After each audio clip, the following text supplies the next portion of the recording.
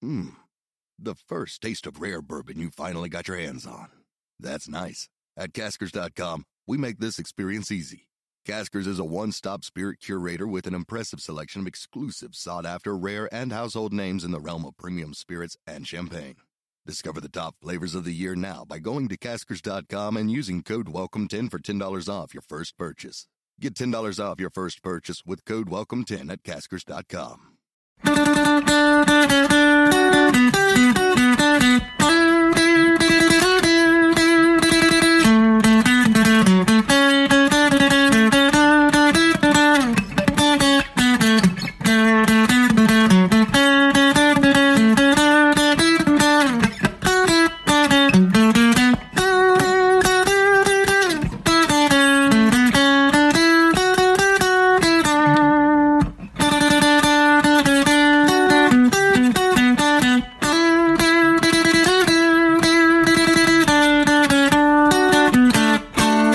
Welcome back to the bar for a seventh time. We've now been in business for 42 days, which is exactly 4 days longer than Gavin Henson was a Saracens player and just 2 days shy of Brian Clough's entire Leeds United reign.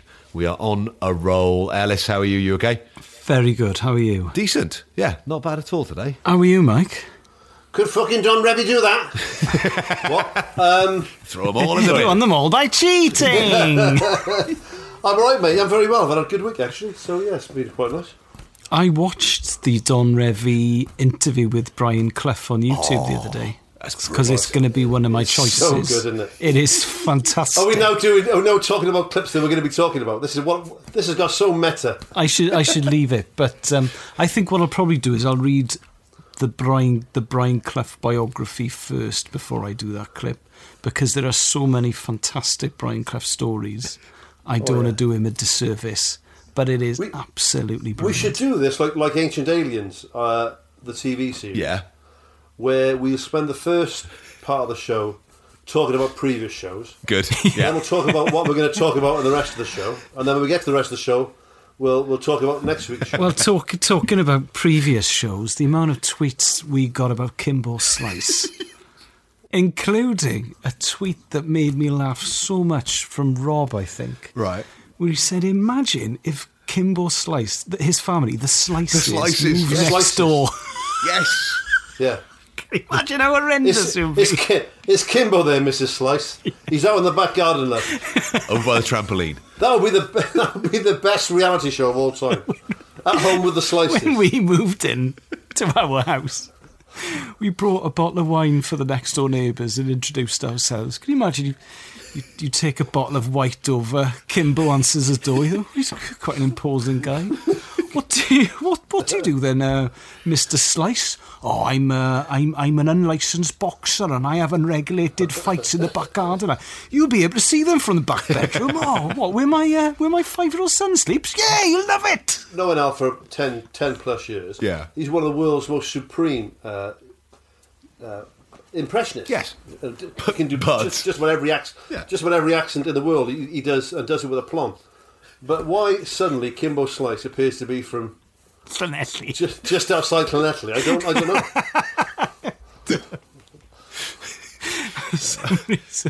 It's funny to imagine. Oh, unlicensed and regulated boxer I am, yeah. What it is, Kimbo, right? We are in the back garden, right? So, what it is, right? Yeah. Right. No. If you put the message out to my social media, I will batter you in my back garden. Serious now. All right, Kimbo, it's David is. What it is, Kimbo, right? Is cut to the chase, mate, will you? My father-in-law, who I've now he's been my father-in-law for 14 years, right? Right. Whenever he phones up, he goes, "All right, Mike, it's Jeff. It is." I believed you the first time. I don't know what. All right, Mike, it's Jeff. It is. What it is, Mike? Is Kelly there? Say, Jeff, just say, "Can I speak to Kelly, please?" I got a proposition for you, Mike. There's a boy I know called Kimbo Slice. Hard nut, he is. Serious hard nut. But he absolutely loves to fight. I met him at the Clays Club now, last Thursday, right? He loves a ruck. A ruck. He honest to God now, he crossed the road for a fight, he loves it. Right. If you want... Have you got a camera? Because he loves fighting, but he's not very technically proficient. That is his problem, you see. What it he is, needs mate, someone right? to do the filming for him. What it is, he loves a ragger, but he's not up on the old tech side of things, you know what I mean? Yeah, anger issues. Severe anger issues, aye. Why doesn't he light them up? He wins the majority of the fights he's in. I cannot understand it. Oh, when he gets going, mate. Going. Oh, that went niche. Right. Right. So, yeah, I'm fine. Thanks, Steph. At Distant Pod, if you want to have a fight with Ellis or Mike... No, God, no. I mean, we need to sort settle on a weight category if I'm fighting all comers. Under 7 stone, please. Under 7s. Yeah, under 7s. More realistic. Let's aim low. What a way to get a bit of notoriety for this podcast. I'll fight him in a pub car park. He's too young to go in. Stick him in the beer garden with Alice, he'll be fine. What was I reading the other day about some fella talking about... where was I reading this? I think he was reminiscing about the good old days. I think it was someone talking about our podcast on Twitter, maybe. Right. That he remembers his old man to get him like half a Coke, take him back out in the car, lock the car, leave him there for like 3 hours. Yeah. Great days. Yeah. These days, some busybody be phoning the police, wouldn't they? As I found out.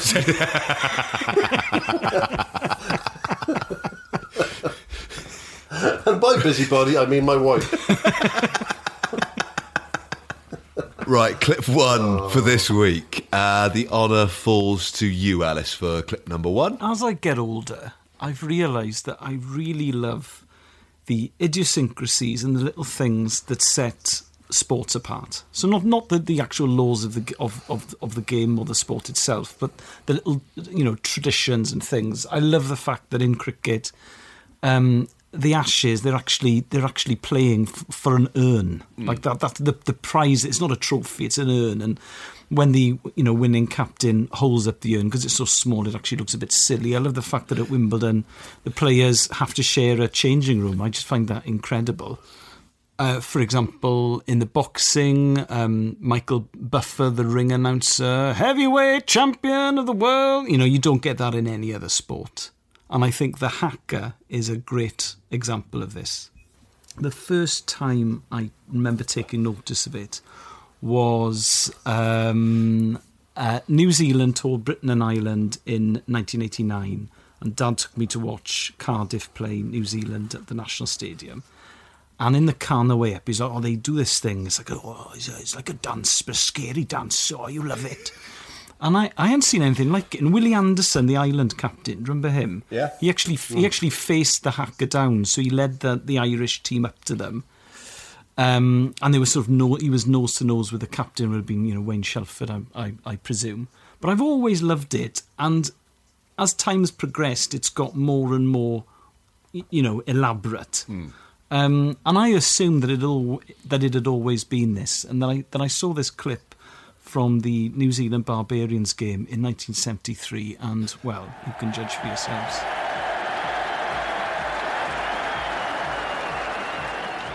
I'll sum it up in a nutshell.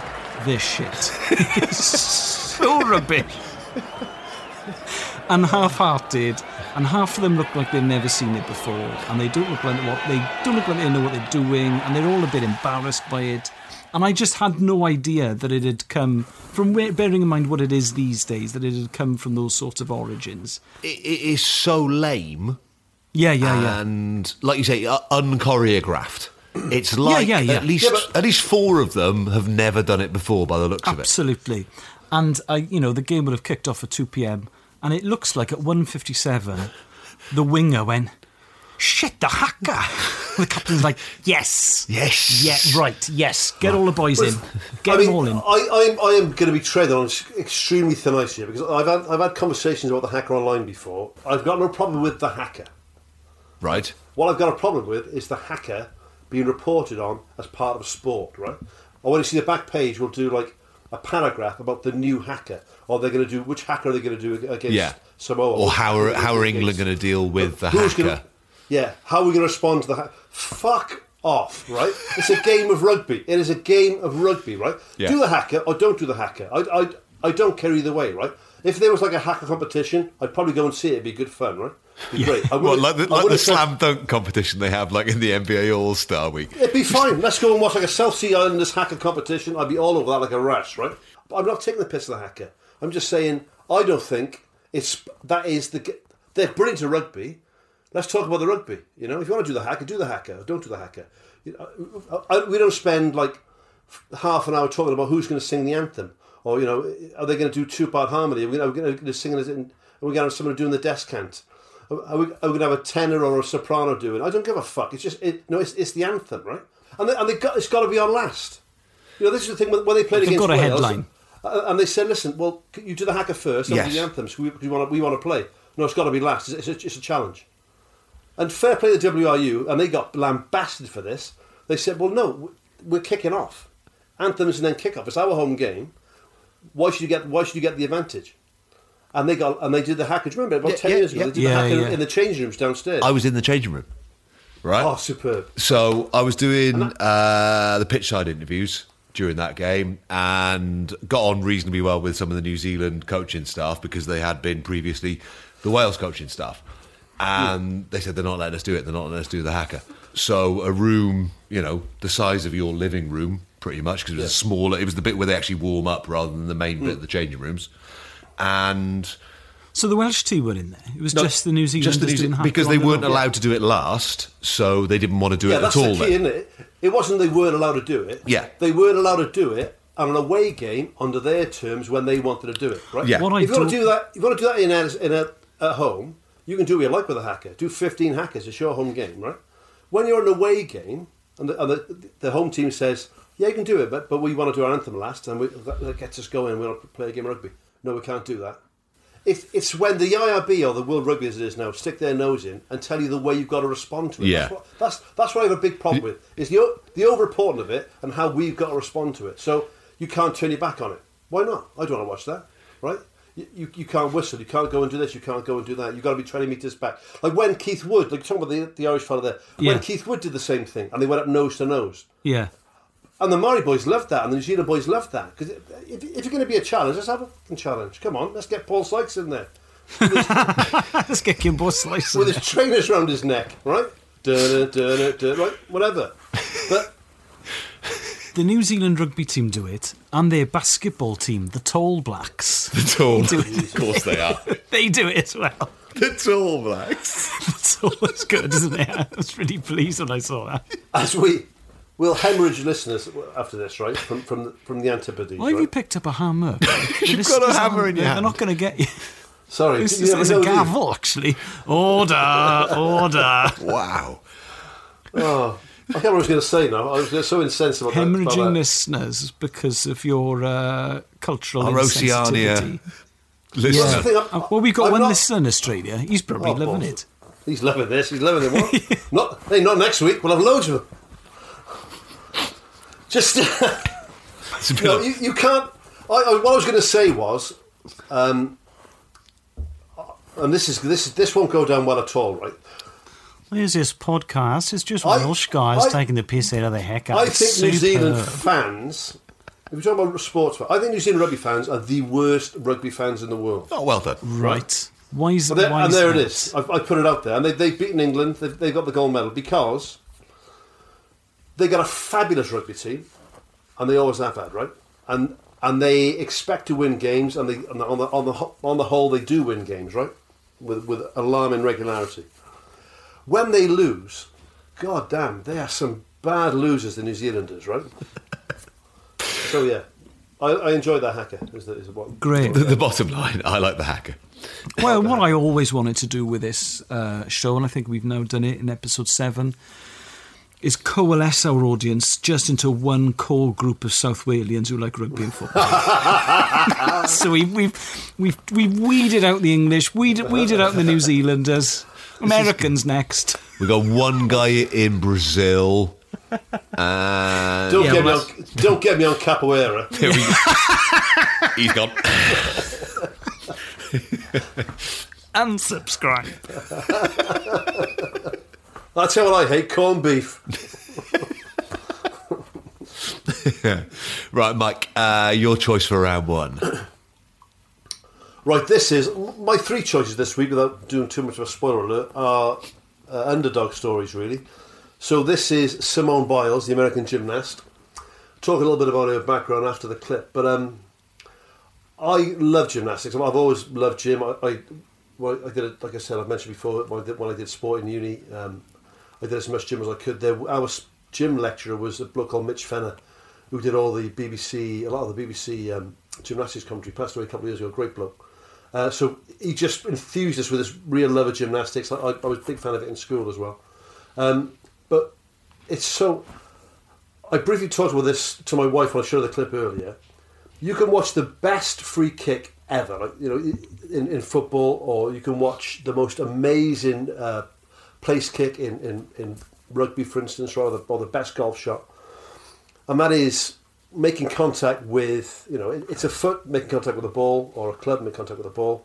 You could repeat that, right? It might take you 100 goes. You might have to work on your strength, but you could repeat that skill, right? Obviously, the skill is doing it under pressure, doing it at that time, making the right decision, right? When you watch a top-level gymnast, there's just no way that you could repeat that skill. I can't describe it. Simone So Biles you're telling me that she'd never done it before? No, I mean, the point I'm trying to make is I understand that at top level of anything, it requires incredible dedication and thousands of hours of Oh, practice, so you're right? saying that if I got lucky, I could take a brilliant free kick, but I would never be able to do... You could Right. you could hit a top corner banana shot, right? It could happen. Once Playing for, in 100 goes, yeah. Yeah, you could do it, right? But you could never do a triple back somersault off the floor, right? With a two twists or whatever. I mean, what they do with their body is utterly incredible. I think she's got the third highest medal haul of any gymnast ever, Simone Biles. Talk a little bit about her backstory in a second, but just watch this for what a 4'8" person can do with their body on a piece of sprung flooring.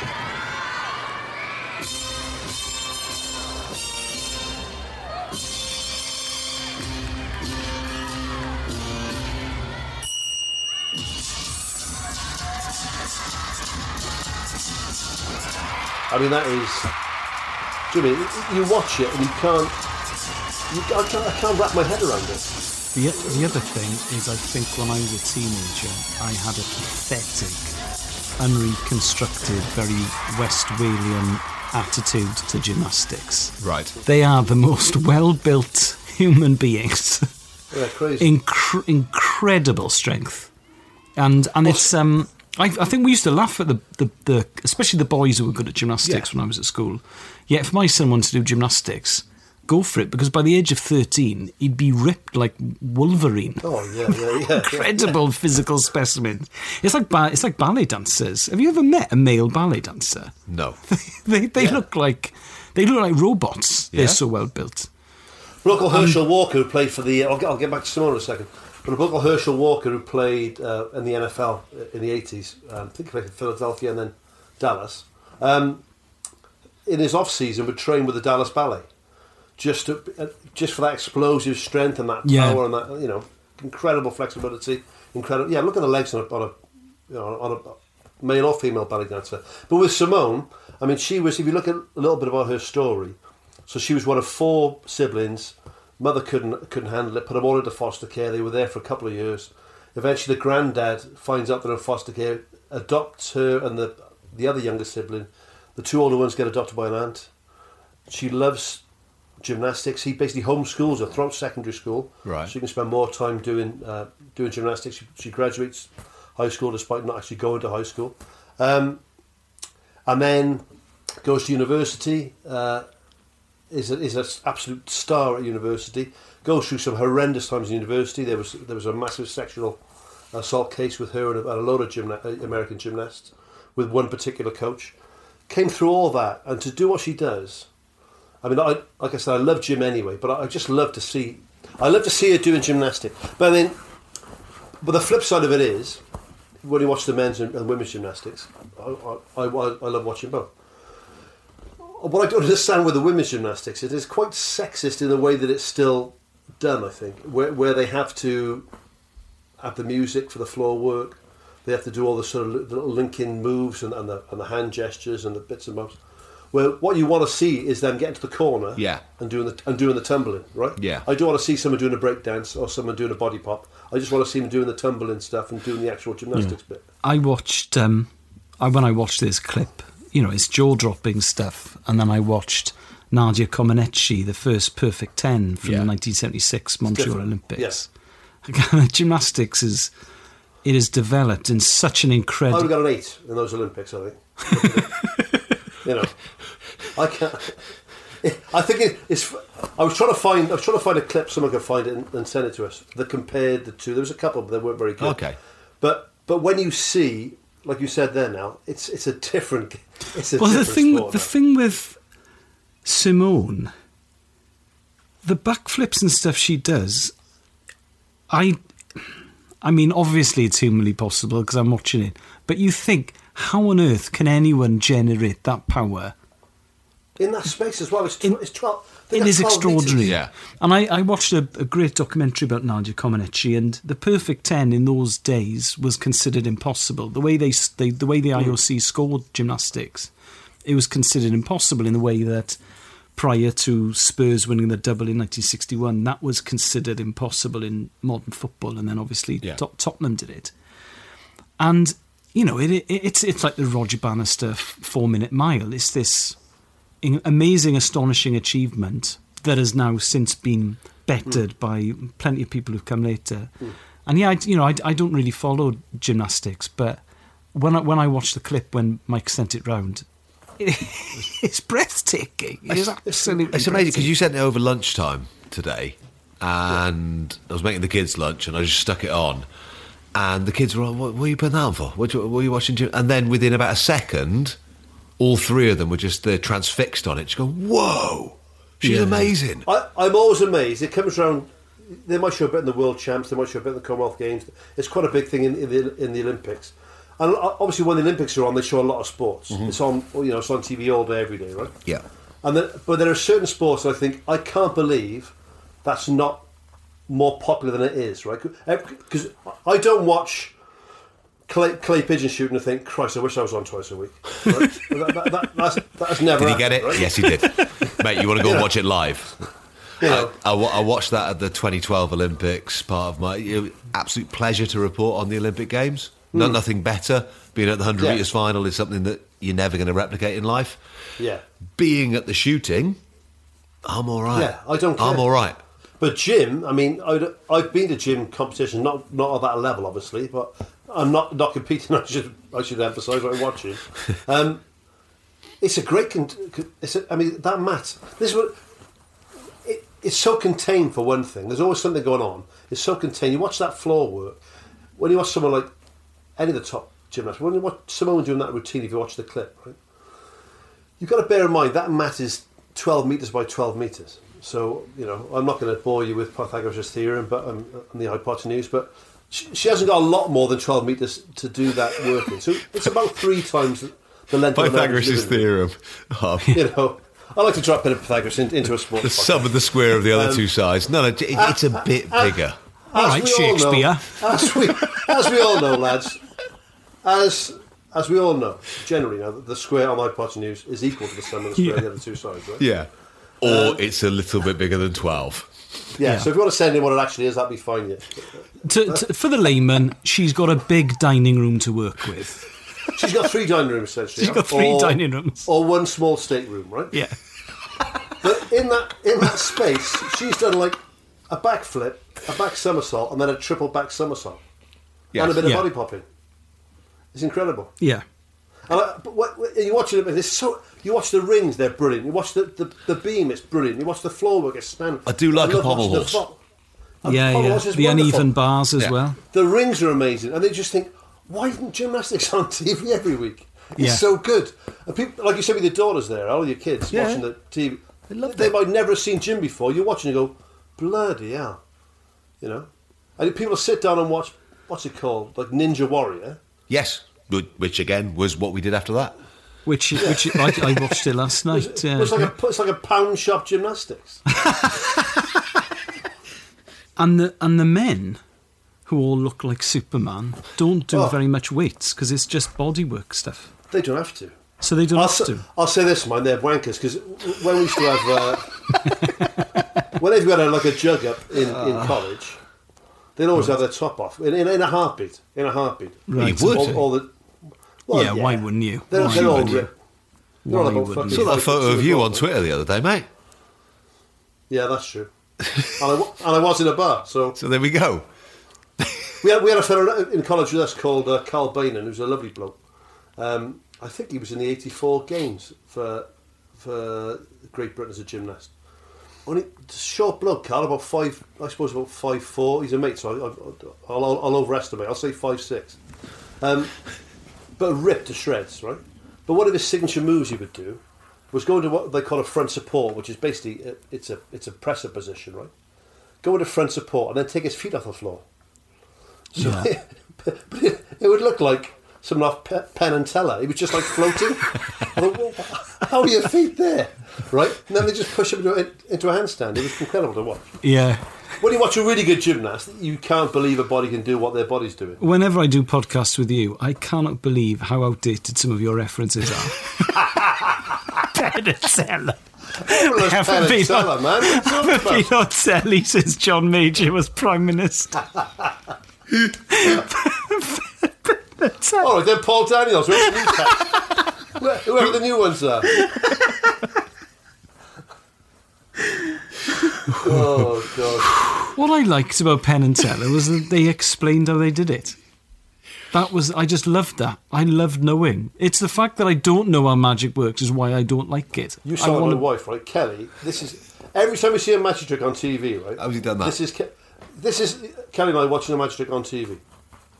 I don't understand how he did that. Well, no, babe, that's the trick. It's magic. No, I know that. But how did you do it though? I know it's not actually magic, but I don't understand how he did it. Right? No, but if you understood how he did it, it would be a shit magic trick, Cal. Yeah, no, I'm not saying. I know there's no such thing as actual magic, but how does he do it? I don't know. But it doesn't make any. How do you reckon he did it? I don't know, Cal. I don't fucking. If we all knew, you wouldn't be watching it, would you? Do you know what I mean? I don't watch my kid taking milk out of the fridge and then go, how'd you do that? I just watch take it out. Oh yeah, that's right. Have you ever seen a kid do a magic trick and get it wrong? She's great with the kids. Brilliant. It is nothing better. So rubbish though, and you realise why magic is good because you're like, oh right, okay, yeah, I can see it. Now, though, the card's in your pocket, yeah, fine. I get it. Yeah. I get it. If I get it was the response to everything that Dynamo does on telly.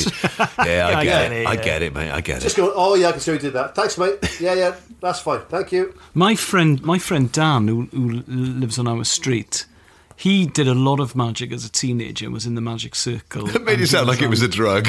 Did a lot of magic as a teenager. But he was round our house. It was the 90s, wasn't it? But we all did a lot of magic. We had Britain's Got Talent on, and there was a magician who I thought was brilliant. And Dan just instantly explained what was going on. And it was way better than the magic itself. Because the not knowing I find immensely frustrating. But also, it's because they're lazy. They're fucking lazy people, magicians. That's the problem, right? They've got this sort of 6 or 7 tricks. Right. If you had to explain the trick after you've done it, right? Then you got to do a new trick next time. You know? It's like burning material as a stand-up comic, you know? Yes, that's true. Yeah, listen, what I did there was there was some counterweights in the back of the truck. There was a girl over there dressed in black. You know, couldn't see her. She ducked behind. What are you doing next week? I'll be doing the same trick again, actually, because that's my trick. Yeah, blow your socks off. What, with the weights and the girl in the black? That's the one, yeah. Shit. Do you like being amazed once? Oh my God, I love that. What a show. I'd watch that every week. If he did the same magic show every week, I'd watch that. Right. What do you think about the law of diminishing returns? Oh man. Dare you step inside the mind. My first clip for this week is from Michael Owen's Soccer Skills TV show. Oh, this is so good. So it's Michael Owen showing off his soccer skills, showing off his human side. That was the aim of the TV show. And I think he shows off his human side a little bit too much. Oh! Come on, Jamie. Footwork and everything, mate. Well done. Just get in line with the ball. That was inches. You lucky man. Stand up, Jamie. Stand up. Well done, mate. See how you landed? Come here. When you're coming into the dive, it should be there. Boom. What are you doing at the moment because you're right-handed? Is you trying to do that? Your whole body's turning, it's ended up turning like that. You're facing the wrong way. Always trying to lead with your left. If you can, yeah? Get in there! Well done, he's 13. So Game, Neville set and match, Southall Owen. is the other voice you can hear there, the former Wales goalkeeper, and he is kind of instructing a 13-year-old goalkeeper on how to stop one of probably the world's best striker at the time, yeah. from scoring goals. I cannot believe... I didn't know that, Steph. I didn't know that was Michael Owen's show. I assumed that was Neville Southall's show. No, it's Michael Owen's TV show, and the idea of the TV show is to get the... So he's one of the biggest stars in world football. I think he comes across as such a bellend in that. Exactly. He's a It was teenager. around the time he won European Footballer of the Year. Exactly. Michael So he Owen. wins the Ballon d'Or, and he is thought my of God. as the greatest footballer of his generation. He certainly thinks he was the greatest footballer of his generation. Do you know I heard what? Jamie Have you Carragher's podcast the listened? other day. Yes, I listened to that Yeah. podcast, and I mean we'll discuss this in a second. But it's actually, having listened to that podcast and watched another long interview he did about his career. Yeah. I think I have reevaluated Michael Owen. Okay. Mainly because he probably... Well, I mean, on the Carragher podcast, he will say, from the age of 7 to 18, I was the best footballer on the planet. Yeah. There was no one could touch me. But because he snapped his hamstring against Leeds when he was about 19, Yeah, it would be, 19? And he was never the same again. And the injury itself was very badly managed.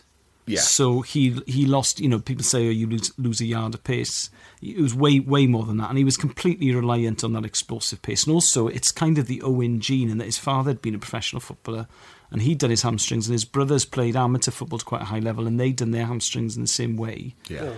And he was never the same. And he was saying that what was so difficult was everyone expected him to be the player who'd scored that goal against Argentina. Yeah. And from the age of 20, he couldn't be that player. So it's actually, I started to feel quite sympathetic towards him. He still does rub the nose in like an absolute... But the way he acts with that crestfallen teenage 13-year-old is completely out of order. I But what Nev does is Because can you imagine funny. how chuffed that kid would have been? Like I said, he's European Footballer of the Year. Darren, you're on with Michael Owen next week. We've had a phone call. Oh, brilliant, man. And Neville Southall's going to be there. Neville Southall, the Wales goalie. Oh, this is like my dream come true. And he rocks up there, and Michael Owen's just an absolute twat to him. But you can see Nev getting more and more frustrated as it's going on. So he's like, he scores one, and Michael Owen's off celebrating. He's like, right, what you need to do is lead with your left hand because you're leaning across with your right. You're turning your whole body round. Also, when Michael Owen was in that kind of form, there were barely any goalkeepers on the planet who could stop him. Yeah. I don't know who the best. It would have been Buffon. I don't know. It probably was Buffon at the time, as the best goalkeeper in the world. He was struggling against Michael Owen in that kind of form. The boy is 30. He's in year 8. The phrase that Nev comes out with, well done, he's 13, has become So well default in every five-a-side game I've ever played. Yeah. Whenever someone goes off and celebrates anything, that is, well done, he's 13. Yeah. It's beautiful timing. It's wonderfully cutting. I got a lot of time for Neville anyway. Oh my God. Like the transference of that guy from being an amazing, probably the world's best goalkeeper, along with the Portuguese guy Bayer, sort of at the time. In the mid-80s, yeah. Yeah, they were the two sort of best in the world at the time. Then to being a Twitter hero for a generation. A trans rights activist. Yeah. Yeah, it's amazing, isn't it? The thing with Neville Southall is he did a tweet a few years ago now, the first tweet when he said, listen, I'm coaching kids and I'm working with vulnerable kids. He works with vulnerable kids in Ebbw Vale. He was like, and I just don't know what I'm talking about because I'm an ex-footballer. So it's trans issues and that kind of stuff. It's not something I understand because it's not really in my world. So please educate me. And it's the first time in the history of the website that Twitter's been used as a force for good.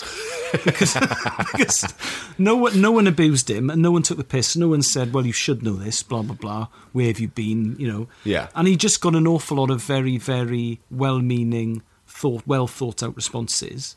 The other thing with Michael Owen is his attitude to fiction is absolutely hilarious. So he doesn't... So he cannot suspend disbelief. He doesn't watch films, yeah? No. He's only ever seen 4 films. Brilliant. So if you fill for a second, I'll Google it. 4 films. Stop on my mum will shoot, obviously. What a film. This is it. Michael Owen has only watched 8 films ever. 8 films ever? When asked to divulge the movies in question, Owen replied that the only 8 films he'd begrudgingly sat through in his life were Rocky, Heat, Ghost, Jurassic Park, Cool Runnings, Seabiscuit.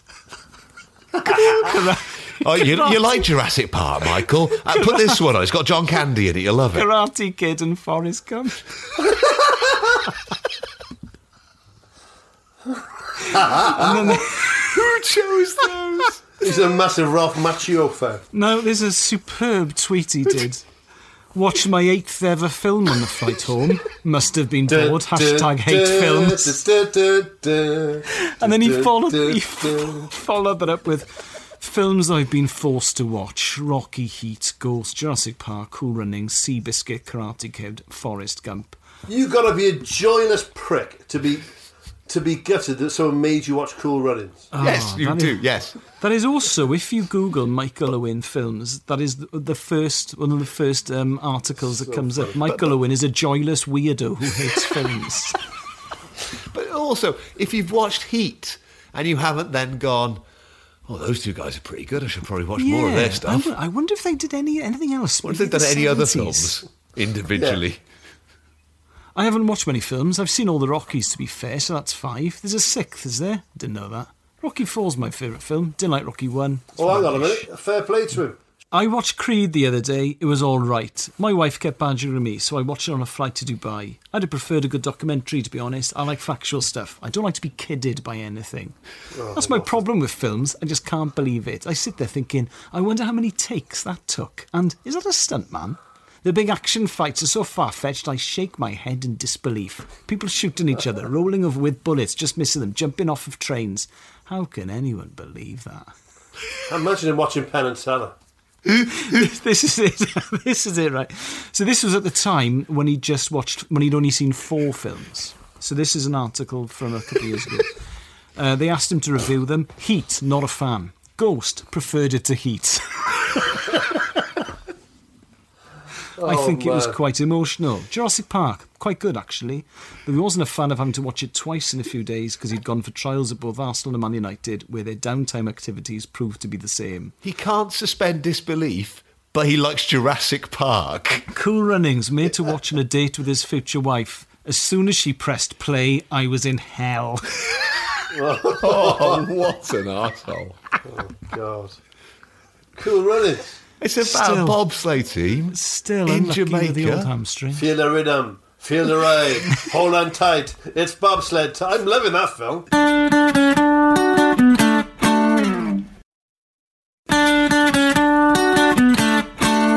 So, documentary time. It is your pick this week, Ellis. What have we gone for? The documentary I've chosen this week, I ummed and ahed over its inclusion for quite a long time because it's not, strictly speaking, a sports documentary.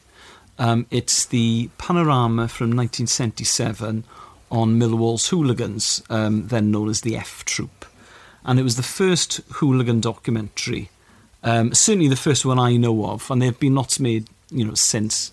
And I ummed and ahed over it, and I was trying to justify it because A, it's not really sports, although it is related to football, and also you don't want to be seen to, be condoning football hooliganism or glorifying it.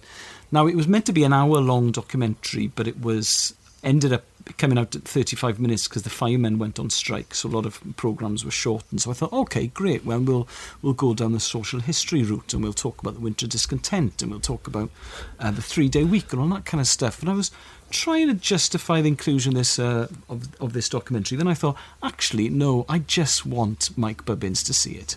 So then I thought, that's all the justification I need. Great, we'll do it. So here's a little clip from it. But within Millwall's terrace army, there are divisions. At the bottom of the hierarchy are the youngsters. They call themselves the halfway line, and when it comes to aggro, they imitate their elders. But as they grow older, they have a career choice to make. Some of them graduate to treatment. They're the ones in the surgical masks. Although one of Millwall's heavy mobs, treatment don't pick fights, but they're always there when they happen. What do you want? What do you want? You want to say, oh yeah, we all had a punch-up? That's not what football's about, is it? It is these days. It's not, why is it? It is. Why? You go away, you Do you go away? Damn fucking. Do you go away, games? Oh, Don't now. That's all right. When's the last away game you went? You ever go away, yeah? Well, when's the last away game you went? What are you talking about away? Away, you go away, away every week? Not every week, no. Do you have to put up all the verbal we take every week? Yeah, but why should you have to take verbal? We don't. Because I've been brought up like that. If someone has a go at me, I'll have a go at them. Yeah, I agree with it. And I won't take it from a northerner. But why? Because I won't. We won't, that's what I won't. Would you? I've been following it. I'll tell you what, I've been following it years. I've been following this club years. Yeah, and I mean years. Yeah. You know what I mean? And I'm not going away for some dirty northern punts to spit all over me.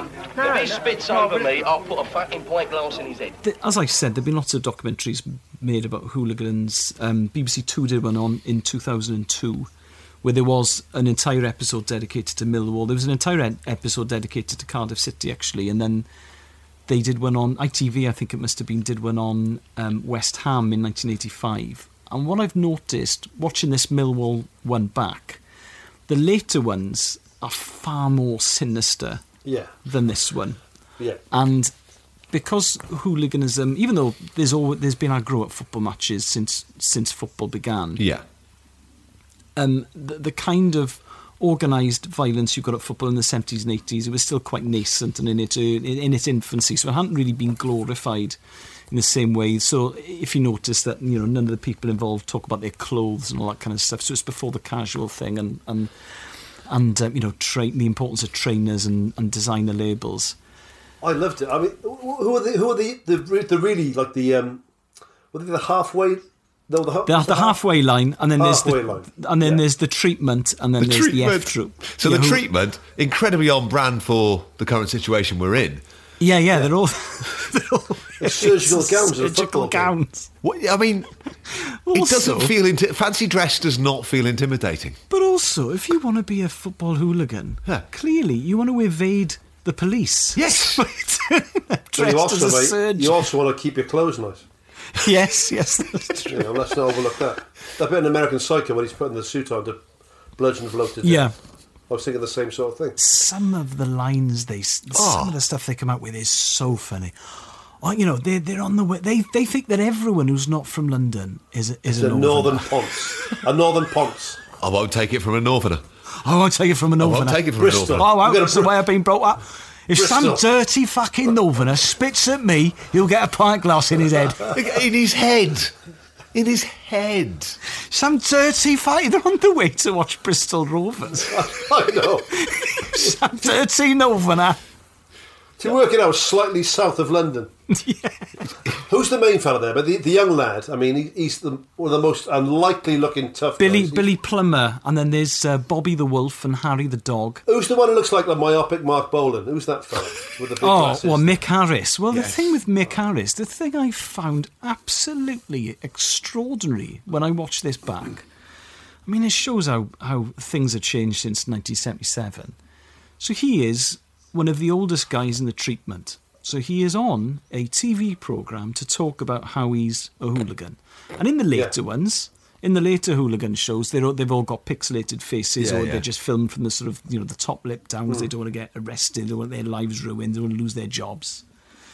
So they're all, they're all on screen, full face, you know exactly who they are. He is talking about fighting at football, and then the next bit is Mick Harris works as a caretaker at an experimental playgroup. And you're like, what?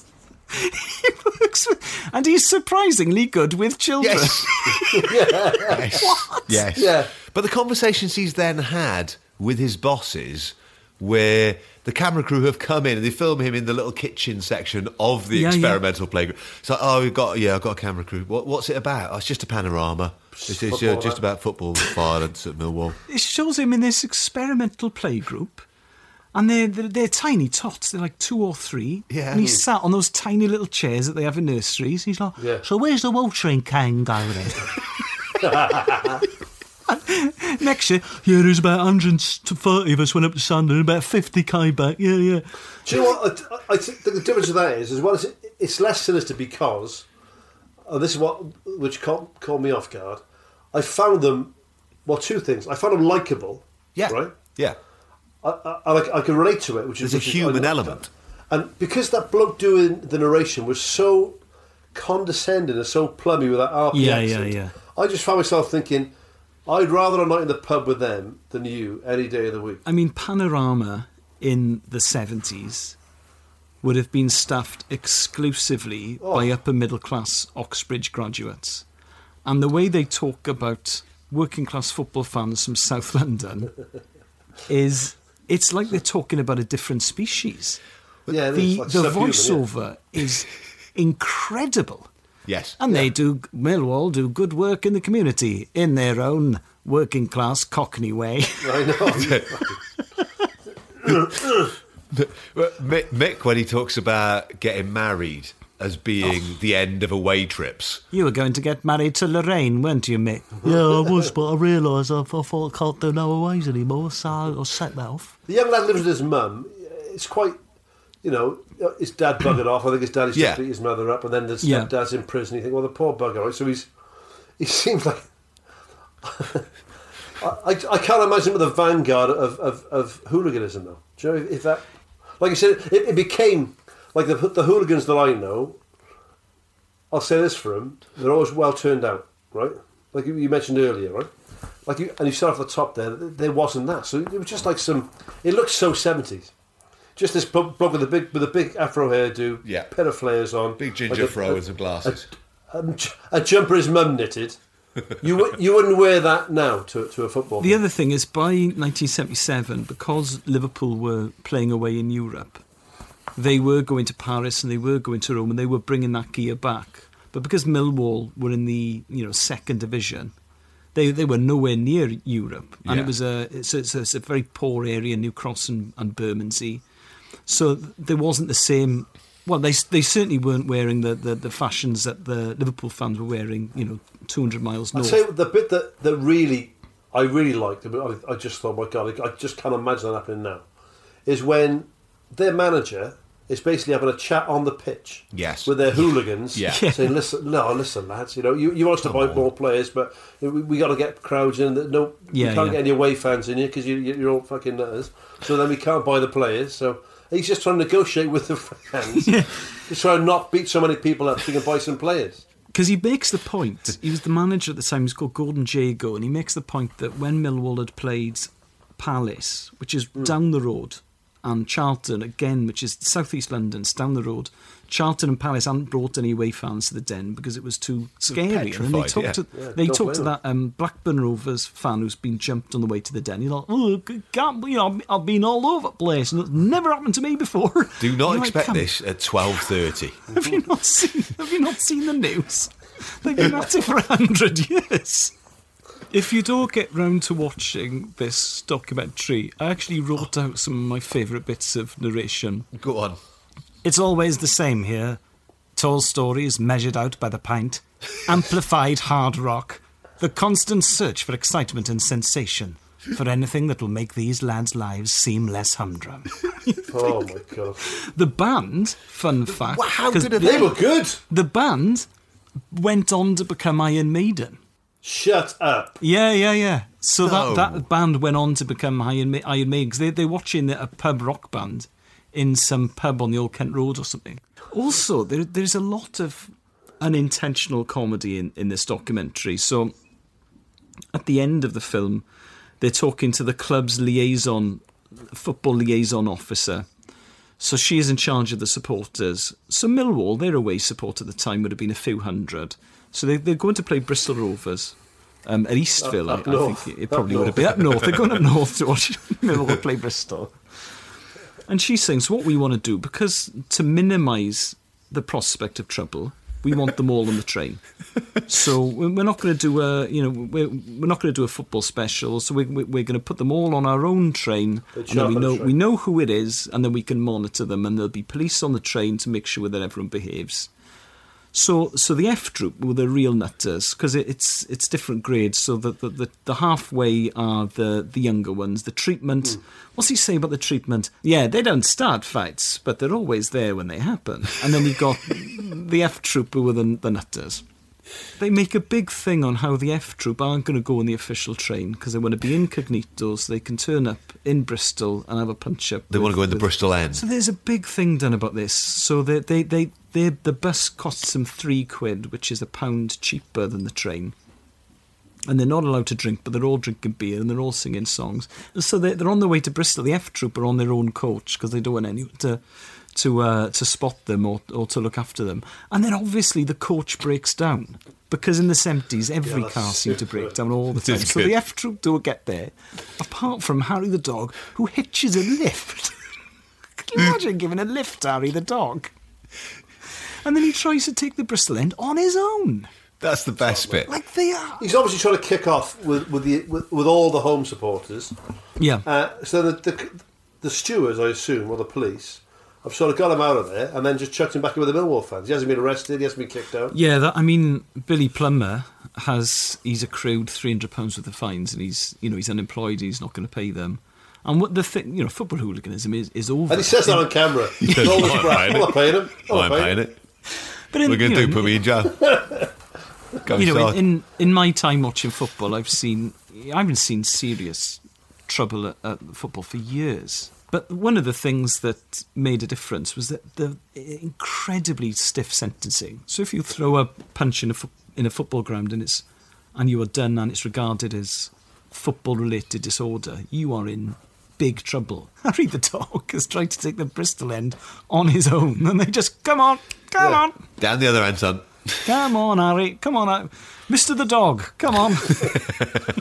There didn't seem to, obviously they wouldn't put on a camera, there didn't seem to be any drug use going on either. Harry the dog is not gacked up. Harry the dog is just one of life's nutters.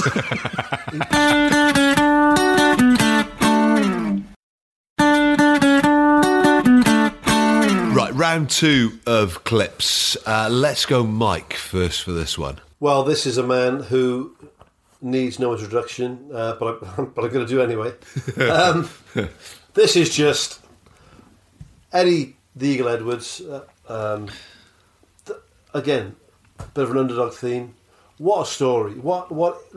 Obviously, they made the film recently with Taron Egerton about him, but I love Eddie Edwards. I lived in Calgary for a little while, sort of around the turn of the millennium, and he's loved over there as well. Like I shared a house in university with a boy from Calgary as well, who was a steward at that Olympics. Like a lot of the kids a lot of the teenagers in Calgary worked at the Olympics, and said that he was like an absolute icon for that sort of 2 weeks of his life in Calgary. Into this world of unlikely human flight has come an unlikely hero.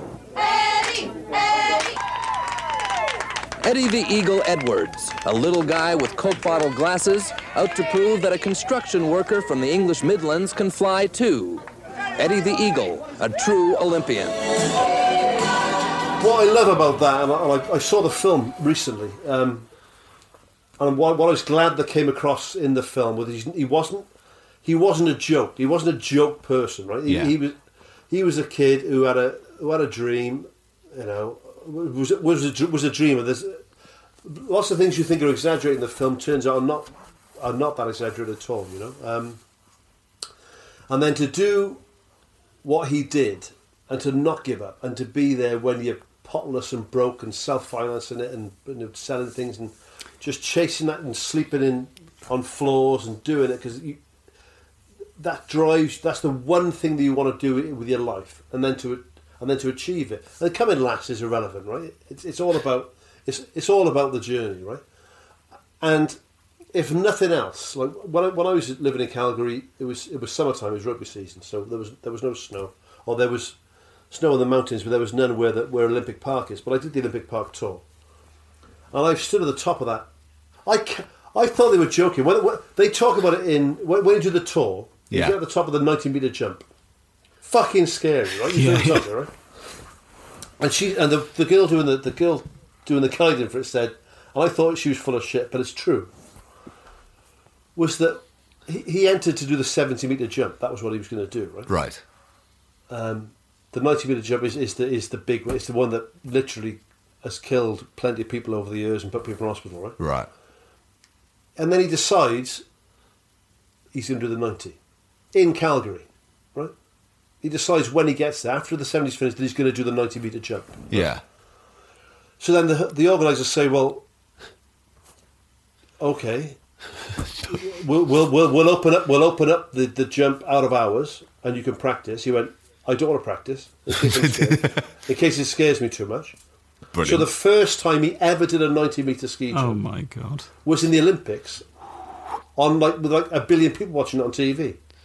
I vividly remember the '88 Calgary Winter Olympics, and I vividly remember Eddie the Eagle because, a bit like Gaza a couple of years later, he was hugely famous. I hadn't realised he was self-financing for a kick-off. Yeah. I mean, the amount of admiration I have for anyone who self-finances their way to the Olympics.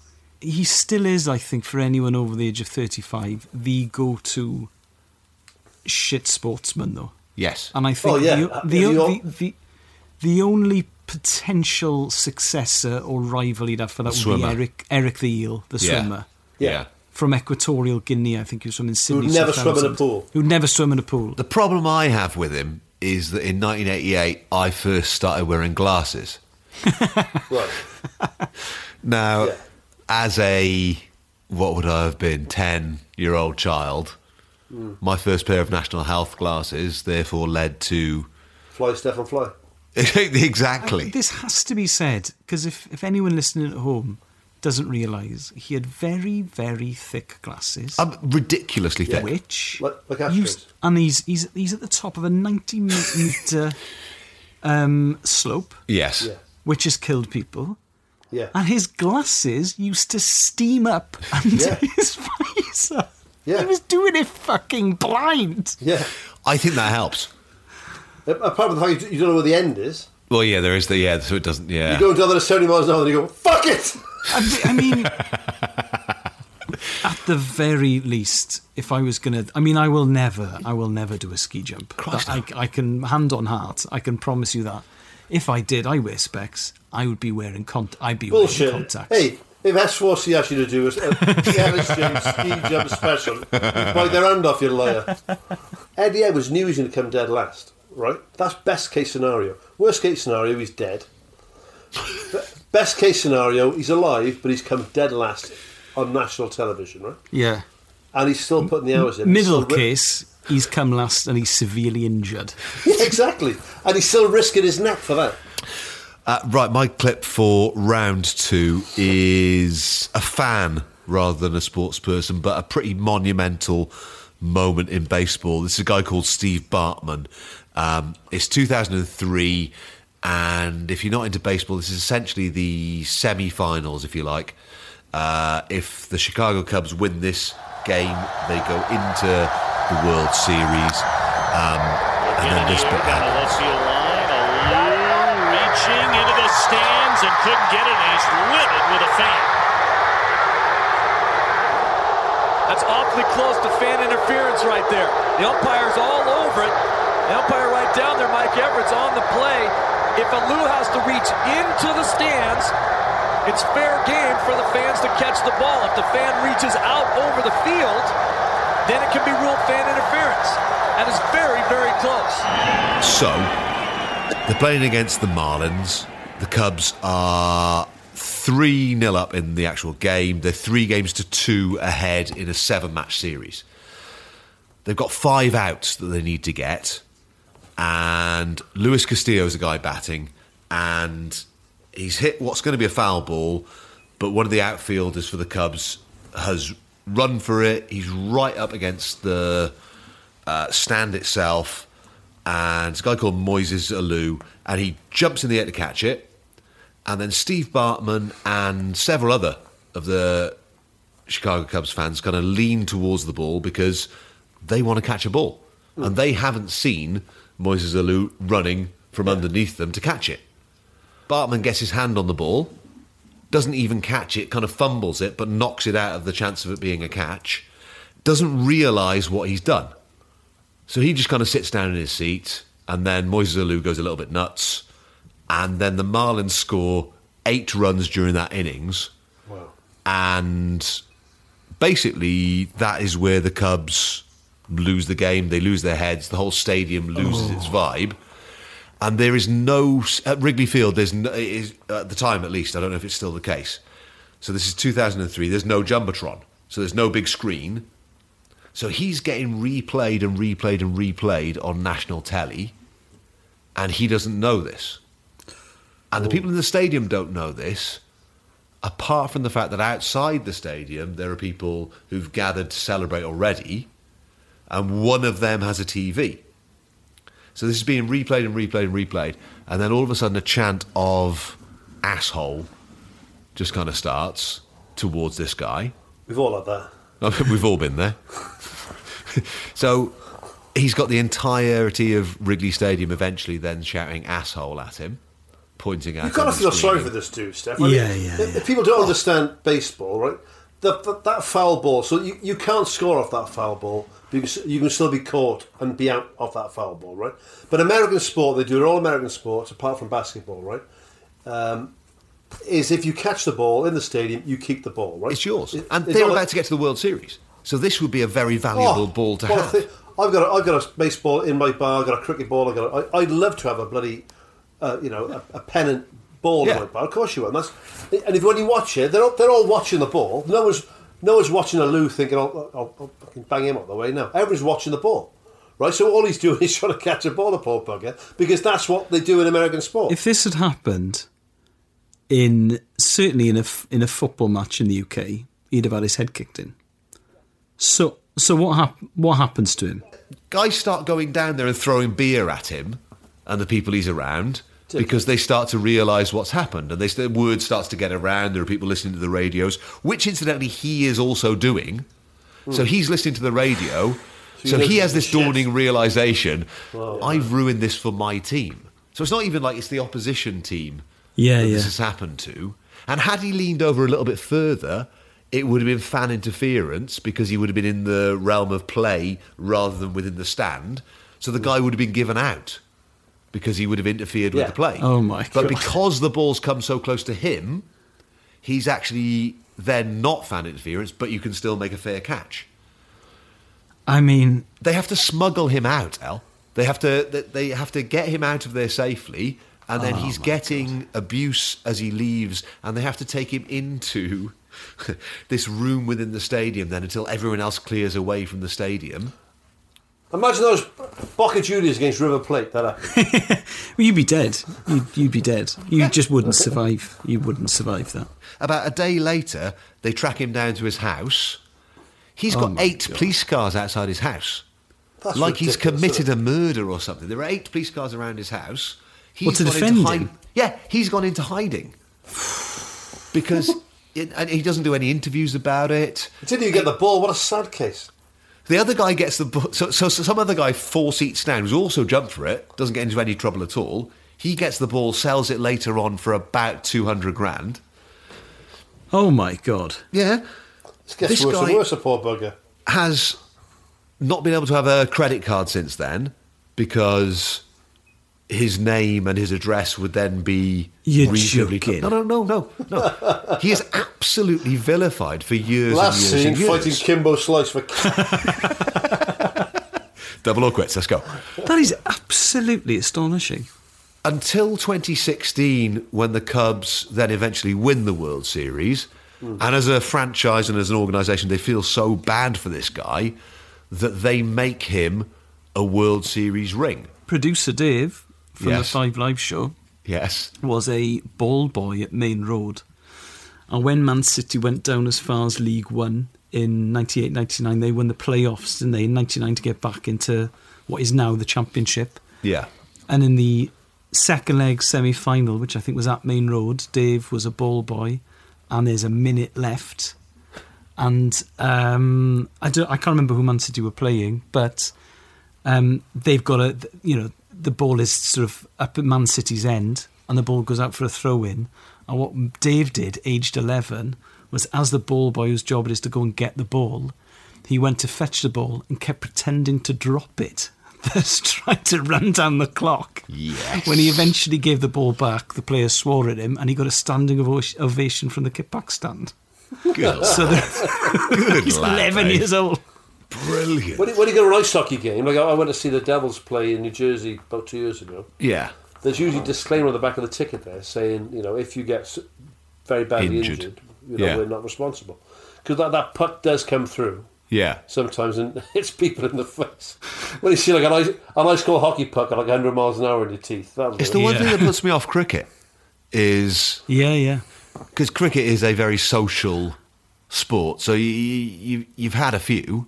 A cricket ball flying at me scares the life out of me. I'm not confident enough to catch a big 6 from David Warner or Steve Smith. Shut up. It's a ball. What's it going to do? It's made of wood, Mike. It's going to hurt like fuck. Made of wood. Do you know what? In my early teaching career, and I won't tell you what school it was or what the class was or anything else, right? But speaking about dangerous things you wish never happened, I was doing my first ever shot put lesson, right? And there was a kid dicking around. And it can be dangerous shot put, obviously, so you're trying to get him to pay attention. I pretended to throw a shot put at him, right? It came out of my hand, right? He fucking ducked. He missed it by about 2 inches, right? And I said to him, because I thought, I saw my career flash before my eyes, and I just went, and that's where I need to pay attention. This could be, I know what I'm doing, but if I'm thinking, Jesus, I'm just trying to bluff it, just trying to blag it out. No, if I hadn't known I was going to just clear your head, you could have been dead. Jesus. I'm telling my girlfriend, sorry. I had a school today, love. Wow. I can chuck a shot put at a 12-year-old. Coming back into the staff room, white as a sheet. Oh my God, I was. Oh man. I think we'll concentrate on 100 metres if we're doing athletics in the future. Next week, javelin. Running in a straight line on the grass. Right, Al, what's your clip for this round? Laurie Cunningham is a giant in English football. Yes. So he is, I think he was the second black player to win an England cap after Viv Anderson. Yeah. First Englishman to play for Real Madrid. Every single black player for years afterwards cite him as an enormous influence. So obviously he was in the team there with West Ham with Brendan Batson and Cyril Regis. A genuinely tremendous player, especially players from about 10 years later, maybe the John Barnes generation, the Luther Blissett generation, just say that when you think of the racism that he encountered and players of his generation, the work they did, they were absolute pioneers. So this is from a programme about Laurie Cunningham, a documentary where people who were lucky enough to play with him and lucky enough to know him were asked to pay tribute. It was very inspirational. It did make you think, well, as much as all those guys I talk about who are saying things like, we won't be able to make it, we won't get through, they ain't going to give people like us a chance. And then there's Laurie Cunningham playing like people are playing in the schoolyard or when they're playing up the park. I can't remember Laurie raising his voice. I can't remember him being abusive on the pitch. Everything was quite quiet about him. But when he had the ball at his feet, that's when you saw Laurie Cunningham come alive, and it was a joy to watch. Laurie was different. I mean, at the time, football was a kind of working class sport. But to have someone playing ballet and dancing and into clothes and fashion, and all those refinements of life, he was certainly different. The first time I ever seen big garlic king prawns in the shells was Laurie ordered it in the restaurant, and I thought, what's that? And he had these king prawns, and I remember saying to him, oh, that looks great, can I try one? And he peeled it for me, because I couldn't. Peeled it for me and gave me one of his garlic king prawns. You were the greatest. I'll let you talk, Alan. Can I just say thank you, right? It's genuinely the funniest thing I've seen this year.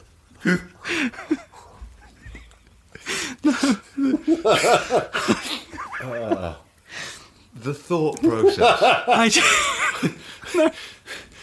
It wouldn't be so bad if it was in isolation. Right, but there's like 3 super poignant recollections first. And then Peter Reid. It's the fact that Peter Reid has it. I don't think there's an actor on earth good enough to play that wide-eyed innocence. The took the shell off it. Sheer wonder he has when he's describing the size of his prawn.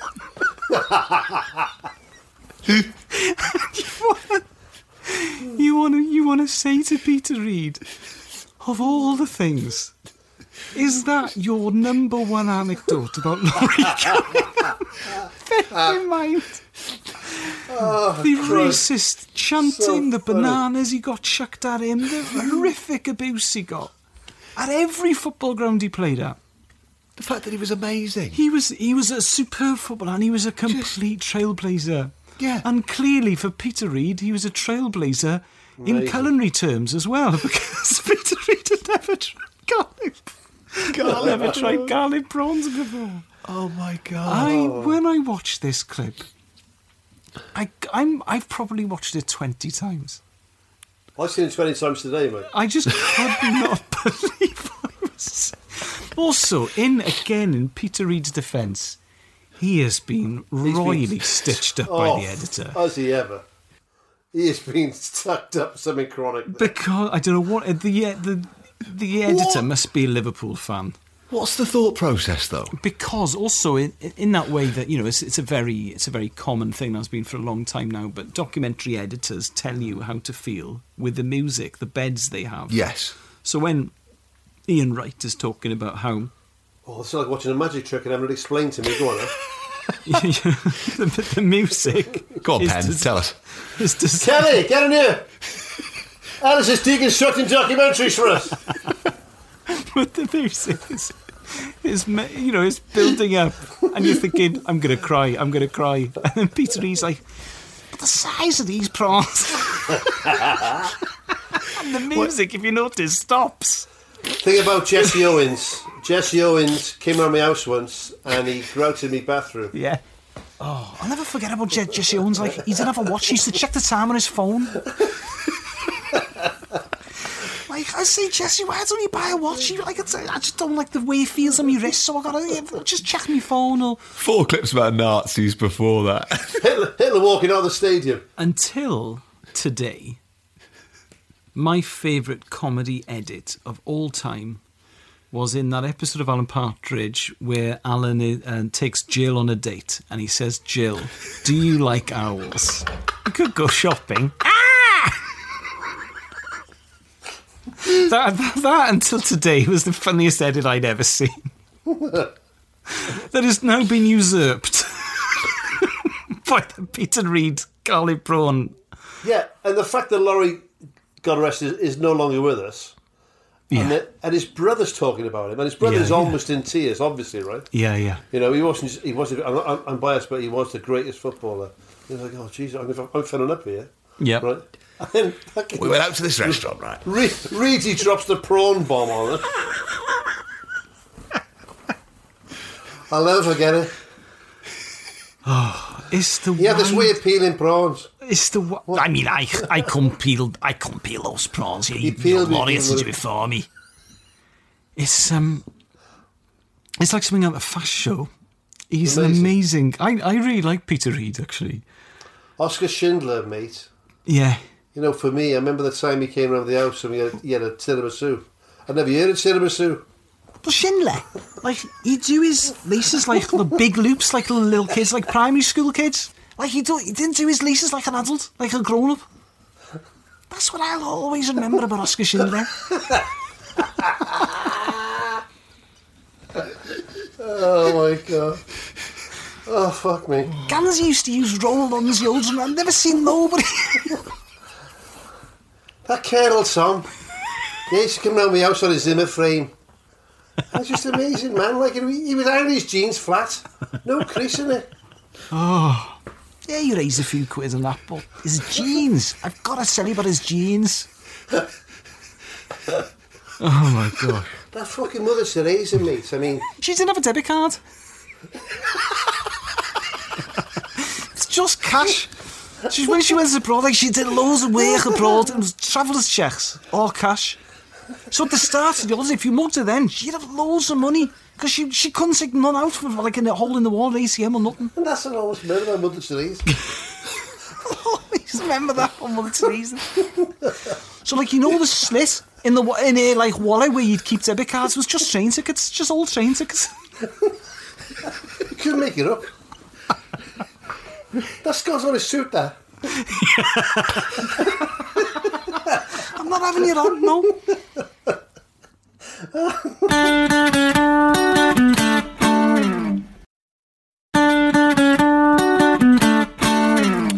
Right. Let's go to books now. Mike, you're first. Right, my first book. Obviously, Mike likes American things. I've gone for a book called Snake by Ken Stabler. Ken Stabler was the Oakland Raiders quarterback in the 1970s. His nickname was Snake. Just a really funny, fairly, I suppose, politically incorrect book these days, but about playing football in the NFL in the 70s, and his life story, which is fairly staggering. Tough as old boots. There's a bit, I've just going to pick one very short bit. There's a fella called John Matusak, who was a beast of a man. He was 6'8", 280 pounds, and he came to the Raiders, and they basically gave, because he was almost uncoachable, so they let Kenny Stabler be his roommate, essentially. Although I'm obsessive about keeping my cars and living quarters organised, everything neat and polished, I told John Matusak he's welcome to join me at my condominium. Hey Snake, that's damn nice of you, he said, but I'll have to see the place before I decide. The moment John looked through the sliding glass doors, he spied my hot tub and cried, God damn it, Snake, this is me. He got right on the telephone, and before we'd even unpacked, the twos, myself and 3 airline stewardesses were cavorting naked in the hot tub. John began throwing one girl up into the air and catching her in the water. He grabbed a second girl who couldn't have been more than 100 pounds, soaking wet, and threw her as well. She must have sailed about 8 feet. The twos gave an appreciative roar, and the girl let out a piercing scream. An upper floor window came open, and a woman yelled out, "A little quiet, please." John hollered, "Quiet this, you!" And I reached out and clamped my hand over his mouth. Twos, we don't want to get thrown over here on the first day, please. I said, we can have some fun without riling the neighbours. He floated on his back and waved his dick in the upper window, shouting, "Quiet this, neighbour." Right, so, anyway, that's just Ken Stabler looking after John Matusak. But I mean, the whole book is, if you don't know anything about the Raiders in the 70s, they were just hard drinking, hard partying, rule breaking rabble. Obviously, we put reviews on the back. The Buffalo News describes it as spicy. So there we go. So no hierarchy. Snake by Kenny Stabler. Slight gear change from me. My book of the week is Soccernomics, which is about how data is misused in football. It's a really great read. I actually cannot recommend this book highly enough. It's by Simon Cooper and Stefan Szymanski. Now, Simon Cooper I'm a huge fan of. I think, Steph, you've read some of his books as well. I have, yeah. He's a brilliant writer. He writes at the Financial Times. But I don't know if you've read Freakonomics. Yes. It is the Freakonomics, but about football. Yeah. And what I found amazing about it is that pretty much, I've taken a huge interest in football for 30 years. And so many times it dispels myths that I thought were just cast iron truths, but with data and facts. And football as a sport is quite slow to get behind this stuff. And it's a very good example where they're talking about Roberto Mancini was Man City manager. And they realised that Man City hadn't almost barely ever scored goals from corners. They were like, this doesn't make any sense.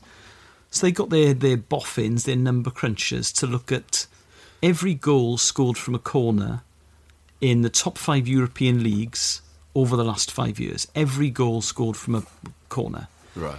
So they crunched the numbers, and it was, it was overwhelming. The evidence suggested that that most goals from corners are scored from in-swingers rather than out-swingers.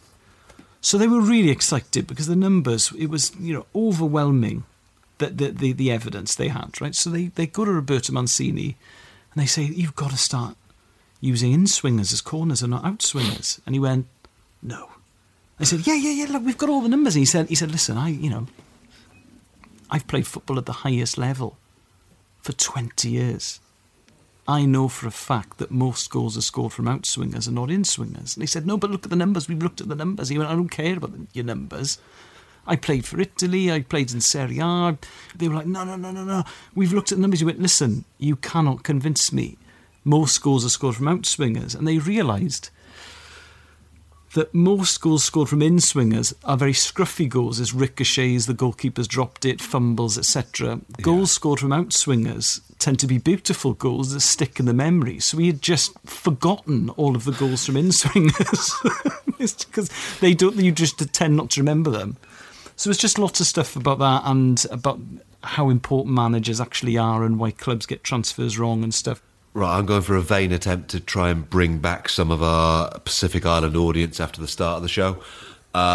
This is called Up Pompeii. It's by a guy called Paul Watson, whose brother you guys probably know, Mark Watson, the comedian. Oh, yeah. So Paul and his mate Matt decided they wanted to be international football coaches. It's one of the islands that make up the states of Micronesia, and they're not recognised by FIFA, which is a hurdle, and they can't develop an entire Micronesian national team because the 4 islands that make it up are so disparate and far apart that they can't afford to fly between them and actually make a team.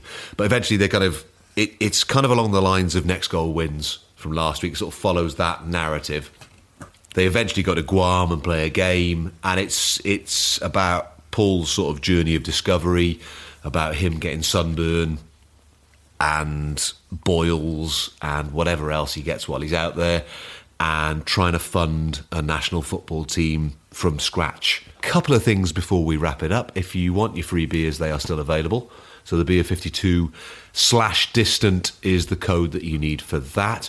We had this in from a guy called Paul Mellin, who has decided the stylophone is not tainted. Well done for going for that, Paul. You're erring on the side of Bowie rather than this other. During his low period. Yeah. His Berlin period.